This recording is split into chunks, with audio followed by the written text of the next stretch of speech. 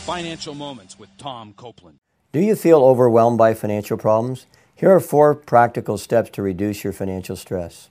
1. Track your expenses for 2 or 3 months to determine where your money is going.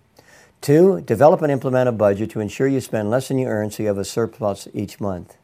3. Use that surplus to pay down your most expensive debt, which is usually the credit cards, and then pay down your other debts. 4. Save money for emergencies. Proverbs 21:20 says, "In the house of the wise there are stores of choice food and oil, but a foolish man devours all he has." And most importantly, spend quality time with the Lord daily, asking God for His wisdom and direction in managing money.